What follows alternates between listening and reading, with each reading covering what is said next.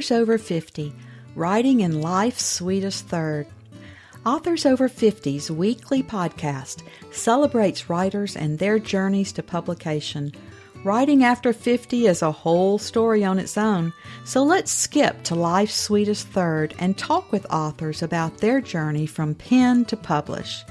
Welcome, I'm Julia Daly, your host, and I invite you to listen to interviews with writers who've achieved their goal of publishing a book just later in life. We've seen award lists for under 30 or under 40, but I've yet to see lists for those who've achieved a significant milestone of their own, launching a new career and publishing their first book after the age of 50. We will hear about these authors' inspirations, struggles, strategies, and the smell of that first book. These writers' journeys inspire me because I'm one of them. My guest today was born in Iowa, where he completed elementary school before his family moved to Phoenix, Arizona, where he lived until he completed his degree in engineering from Arizona State University. A fascinating fact to me because engineering and dancing don't seem to go hand in hand. But in college, he was a member of a performing Israeli dance team. After college, he moved to San Diego, California, where he worked as a software engineer and raised a family. Now retired, he volunteers with the local police department to visit shut-ins, leads a Bible study fellowship, and writes fiction. He's a lifelong learner, like most of our authors over 50, because he was in his 40s when he learned to play the guitar, and in his 50s when he became a private pilot. Welcome to Authors Over 50, Randy Minkler. Thank you very much. I guess I'm in an exclusive club now. You are. The first question we always ask on Authors Over 50 is, what took you so long to write your first book? Wow, that could be a long answer. It has a lot to do with just my own life experiences. From the age of about 16 until the collapse of my second marriage, I was a lapsed Christian. That was almost a 20-year span. And the closeness to God that I felt as a child had been hidden away despite brief renewal periods. My faith during that time was the seed sown among weeds, and it was finally the failure of that second marriage when I was alone, separated from my children and depressed, that my dormant faith reawakened and I got the seed for this particular book. I reconnected with church, and it was during this time that I got a dream that gave me the seed. So in the first couple of years, I wrote some of it down. In fact, I told parts of the dream to my children, and my 9-year-old son at the time even drew a picture of one of the scenes from the book. But as you can imagine, life intervened and things got very busy. And raising a family, I was very fortunate to marry Barbara, my third wife, who was a loving, patient woman who full of faith, and we've been married for 34 years. So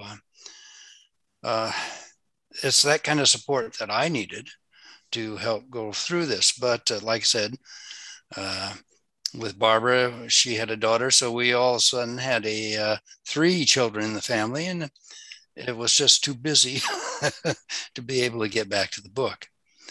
That doesn't mean it was gone. It was kind of in the back of my mind a lot. When I first started this, like 36 years ago, there was there's just the beginning of personal computers and word formatting software, not word processing software like Microsoft Word. And so even then I had to write my own Word formatter to produce the document in a form I could save on the computer and read in a reasonable way. There were text editors, but they were so primitive it wasn't worth using. Fortunately, since it took me so long to write this book, computers and software have evolved quite a bit. And so finally, when I retired about 6 years ago, um, I was able to indulge my passion. I mean, there I had dabbled in it here and there. I would add little pieces as I thought of it, but I didn't really bring it to a final product until about 6 years ago. And up until about 2 years ago, I thought I had finally finished it. And then I realized that publishers seem to want at least 70,000 words for a fiction book. They say between 70,000 and 110,000 words. And I looked at my book and said, I'm a bit short. Absolutely. And only an engineer, we don't hear many writers saying that they had to create their own software to be able to to be able to write their own book. So I understand you engineers are a pretty special group. I'd like to hear more about this Israeli dance team, Randy, because my husband is also an engineer and has never danced a day in his life. Well, the nice thing about being part of an Israeli dance group, it's a large group. All the moves are very defined, which for most of us engineers who tend to be rather strict and compulsive or obsessive people, it's a pattern. It's almost like following a cookbook. So at the time, it was an interesting way to meet other young people and get some activity. And I didn't have a lot of time in my schedule to be able to do anything else like intramural sports. And actually, because I had contacts and stuff, I wasn't the type to actually be out doing a lot of intramural sports. I got connected with that. And I mean, performing, we just go to some local groups that were synagogues that were having a celebration, and we would dance, and it was fun. It sounds like a great time. I know engineering school doesn't leave you much free time for sure. No. Well, share with us your publishing journey. Did you query agents or did you choose a less traditional path?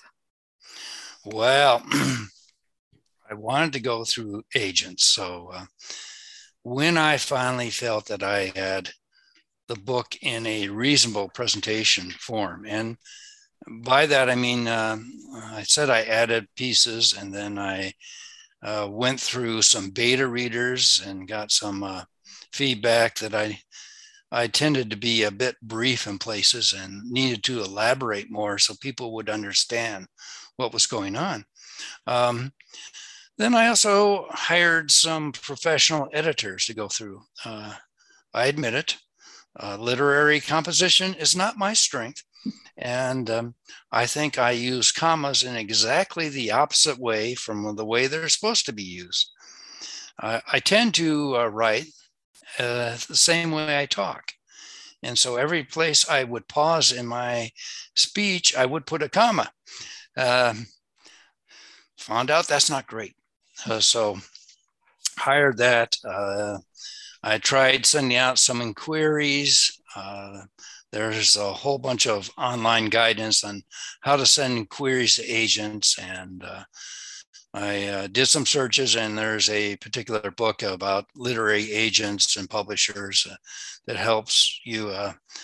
This guy does a survey, and the agents tell what kind of genres and storylines they're looking for. So I was trying to target the searches, was not having any success. So I went through some additional publishing or professional editing, took a couple other classes that helped clean up, and I thought I had a pretty good product. Unfortunately, after 66 inquiries, I never got any interest in the story. So I was wondering, what will I do? Will I just give up? Turns out I have an author friend who has written over 100 books. Those were all nonfiction. She either wrote them with her as the author or as the ghostwriter. And when she decided she wanted to write a piece of fiction, her agent wouldn't even represent her to do that. So she did some searching and she found this hybrid publisher, Torch Flame Publishing. And I sent an inquiry into them and they expressed an interest. Now, let's face it, I do pay them to publish the book.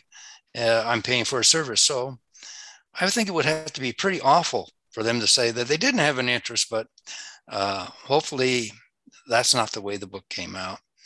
And the only way I actually was able to get the book out at this time was to go through the hybrid publishing route.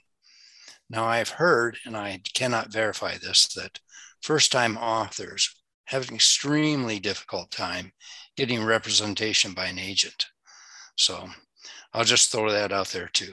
I think we're so fortunate these days to be able to have so many different paths to publishing, because publishing is a very humbling industry. And I think for those of us who are over 50, some of us very far over 50, it allows us to have more control over our work and to choose those hybrid paths that we'd like to take. So I think that's excellent. The perseverance is really needed in this endeavor. I sent out 66 inquiries. Only half of those inquiries did I even get an standard, thank you for submitting, it's not of interest to us. So the other half didn't even bother to respond. I don't know how other people of our older generation might feel about that. I would personally think that's kind of unprofessional, but I assume that they just are overwhelmed with inquiries, and that's just the way they have to operate sometimes. So perseverance is very much needed. Encouragers are needed. You need someone to help and bolster you, because, yeah, like you said, humbling, and it can be a bit depressing at times. So that's very true. And I think everybody in this industry is overwhelmed. The agents receive, thousands of requests, but I just think they could figure out, maybe they need you to write a software program for them, but they could at least send out form letters and say no thanks. Yeah, that seems like it would be. And the no thanks messages I got were almost identical in every sense. So someone's already doing that kind of thing, and they just got to pull it up, put the new name in. Yeah, so there's somebody writing the same book, they say, everywhere. So I don't think that's a good excuse. I think we can warm it up in different ways that make it unique. Yes, and that would be encouraging to people submitting. What is your writing routine? I think most of our authors seem to be morning people, but that's unlike me. So I'd like to hear about when the inspiration hits you. Well, I also really am a morning person. And so if I can get my discipline up, and this is kind of amusing to me because as an engineer, I'm very disciplined. I follow steps. But when it comes to writing, I kind of push that back a little. But when I write, most of the time it is in the morning. That said, if I get a particular thought, and that'll even be in the middle of the night, I'll wake up and say, oh, I should put that in there. If I don't write it down right away, the next morning when I wake up and say, I had a thought last night, something important for this book, and I cannot remember what it is. But if I take a moment to, even in the middle of the night, write it down, I know that can really interrupt your sleep patterns, but at least I'll have that off my chest and I won't have to worry about that. And the next morning I can pick that up. I'll tell you many times I pick that up and says, that makes no sense, but it leads me to another idea that I end up working in. So hopefully it'll answer your question. I know that that you had a dream about this plot. So, how did you take that dream and determine the plot for your first work? The dream was just a little segment of it, and it was about a group of post-apocalyptic survivors and a fertility problem. And as I started thinking about it, well, how could such a scenario arise? So the dream was just a very small part, but then I started filling in the gaps, basically.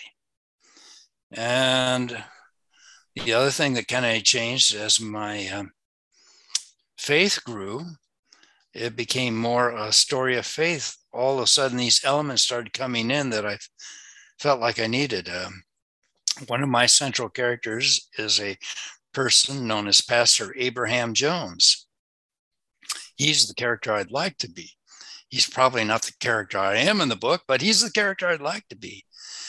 And he started coming into the story in the creation process late. He shows up early in the story now, but he got added later. And like I said, I got to a point about 4 or 5 years ago where I thought I had done wasn't long enough. And that's when I added in the antagonists who all my beta readers loved. And I think, I guess people like the bad boys or something, but he was a character that I added and developed. And in a way, he's one of the richer characters in the story. So. Why don't you read us a section of the book to allow us to hear your style and tone? Okay.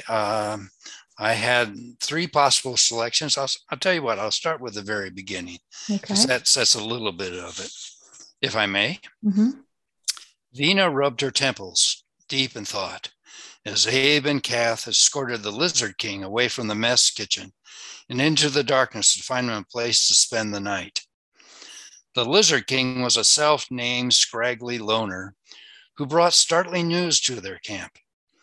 His appearance was not remarkable, as Vina's tribe, the Tierrans, regularly provided him with whatever the kitchen had prepared when he showed up. And he would offer information as a token payment. Most of the time, Vina and her team were already aware of the events related to the Lizard King, and frequently they would have to filter his ramblings to mine the nuggets of truth. Usually, Vina would dismiss the Lizard King's report as part of his predictable, diluted rantings. Soon after sunset, however, drums started pounding from the compound of the nearby ruthless gang known as the Clarens.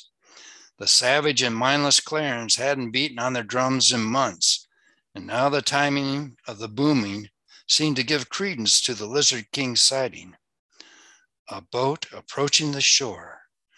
I don't think I've heard of anything like that in the last 11 years, she thought.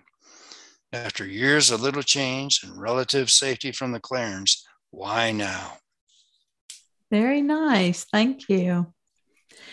You know, Randy, writers don't typically like to market ourselves. What have you done? Boy, you're not kidding there.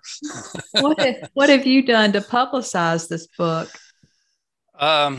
Well, part of the Torch Flame Publishing is a publicity person who makes some contacts, and I thought they did a pretty good job with the artwork for the cover, and then some promotional slides. So I had that in my pocket. Again, my writer friend who suggested Torch Flame to me also mentioned a publicity firm that would go further. I mean, Torch Flame provided a lot of the materials, but they expected me to do the legwork. And as you suggested, we have a reluctance to put ourselves out there. So hiring a publicity firm, in this case, Books Forward is the one I used. They look over my book, they try and target it audiences, and they help arrange things like this interview. So I'm grateful for that.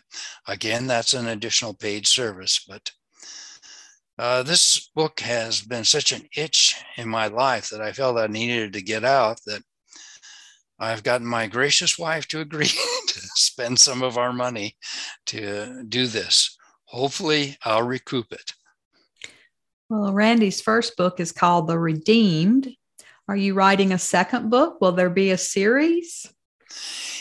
The answer is kind of conditional on that, since it did require some expenditure of funds, and I'm getting up there in years now. I don't want to admit it, but I am.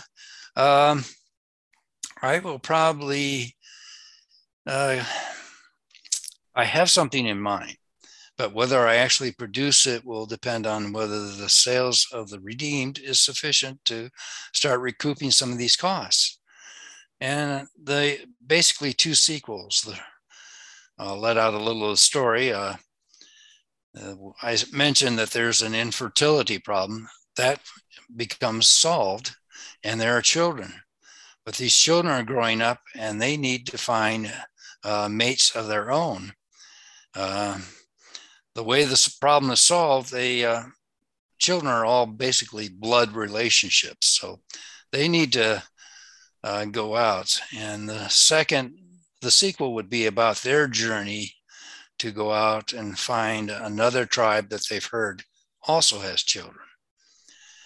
And that will be pretty much the second sequel, that journey and the interactions. And because I'm sure just showing up on your, hey, we're here, who wants to marry me?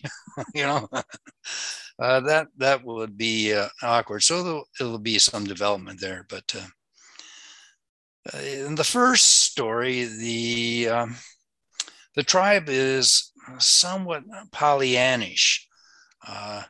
That's a forced Pollyannish situation, because being exiled from the tribe is effectively a death sentence. There's nothing out there. They'd be on their own. The only other tribes have been mainly raiding parties, and it's a pretty bleak scenario. Now with children, this is 20 years later, they're not fighting that kind of thing, so they have a little more freedom and not so much a dependency on the tribe. So I think there will be some more internal conflicts showing up. The second sequel after that will be lots of conflicts. I'm afraid that's the story of human nature. I had a Baptist minister friend who said, if you get 4 Baptists together, you have 2 different congregations. So it's just part of our human nature. You have a very interesting premise. Do you have time to read? You have any reading or any books that you'd like to suggest to our audience? I haven't had a lot of time reading lately, but there's been a few things I've been reading. Most of it has been light. I have been reading something called The Fisherman, but it's basically a fictionalized story of Simon Peter's encounter with Jesus, and just how he grew and through his faith. That's Larry Huntsberger. And I've read kind of a light historical fiction called The Seer, Seer, by Eva Shaw.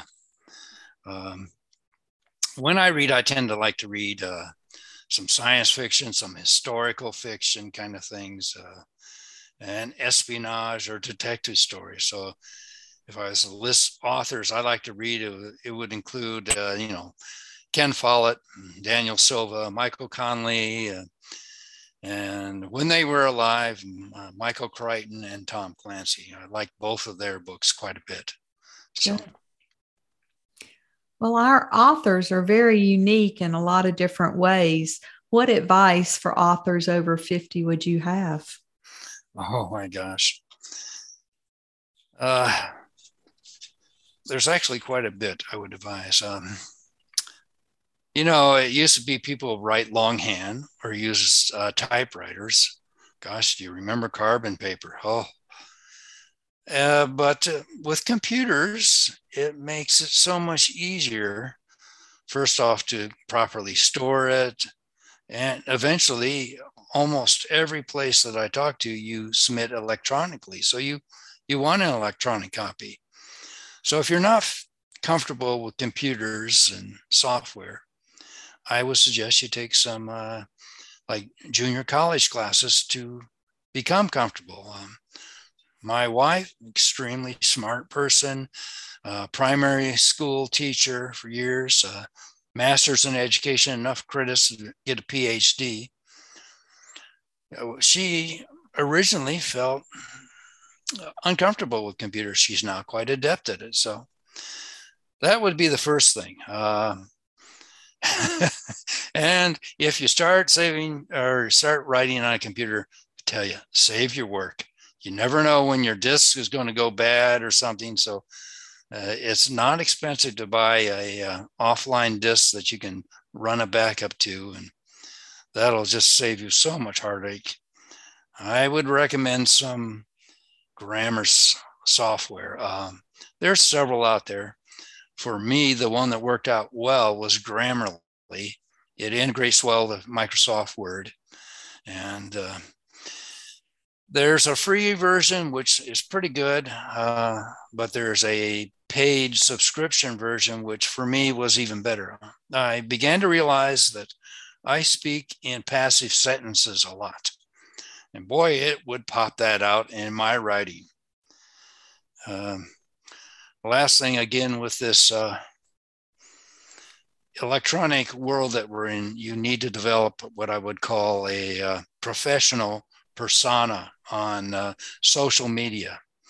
And again, Julia, we say that we writers are frequently reluctant to put ourselves out there. This is a difficult way for me, but there's a whole audience that this is the way they receive.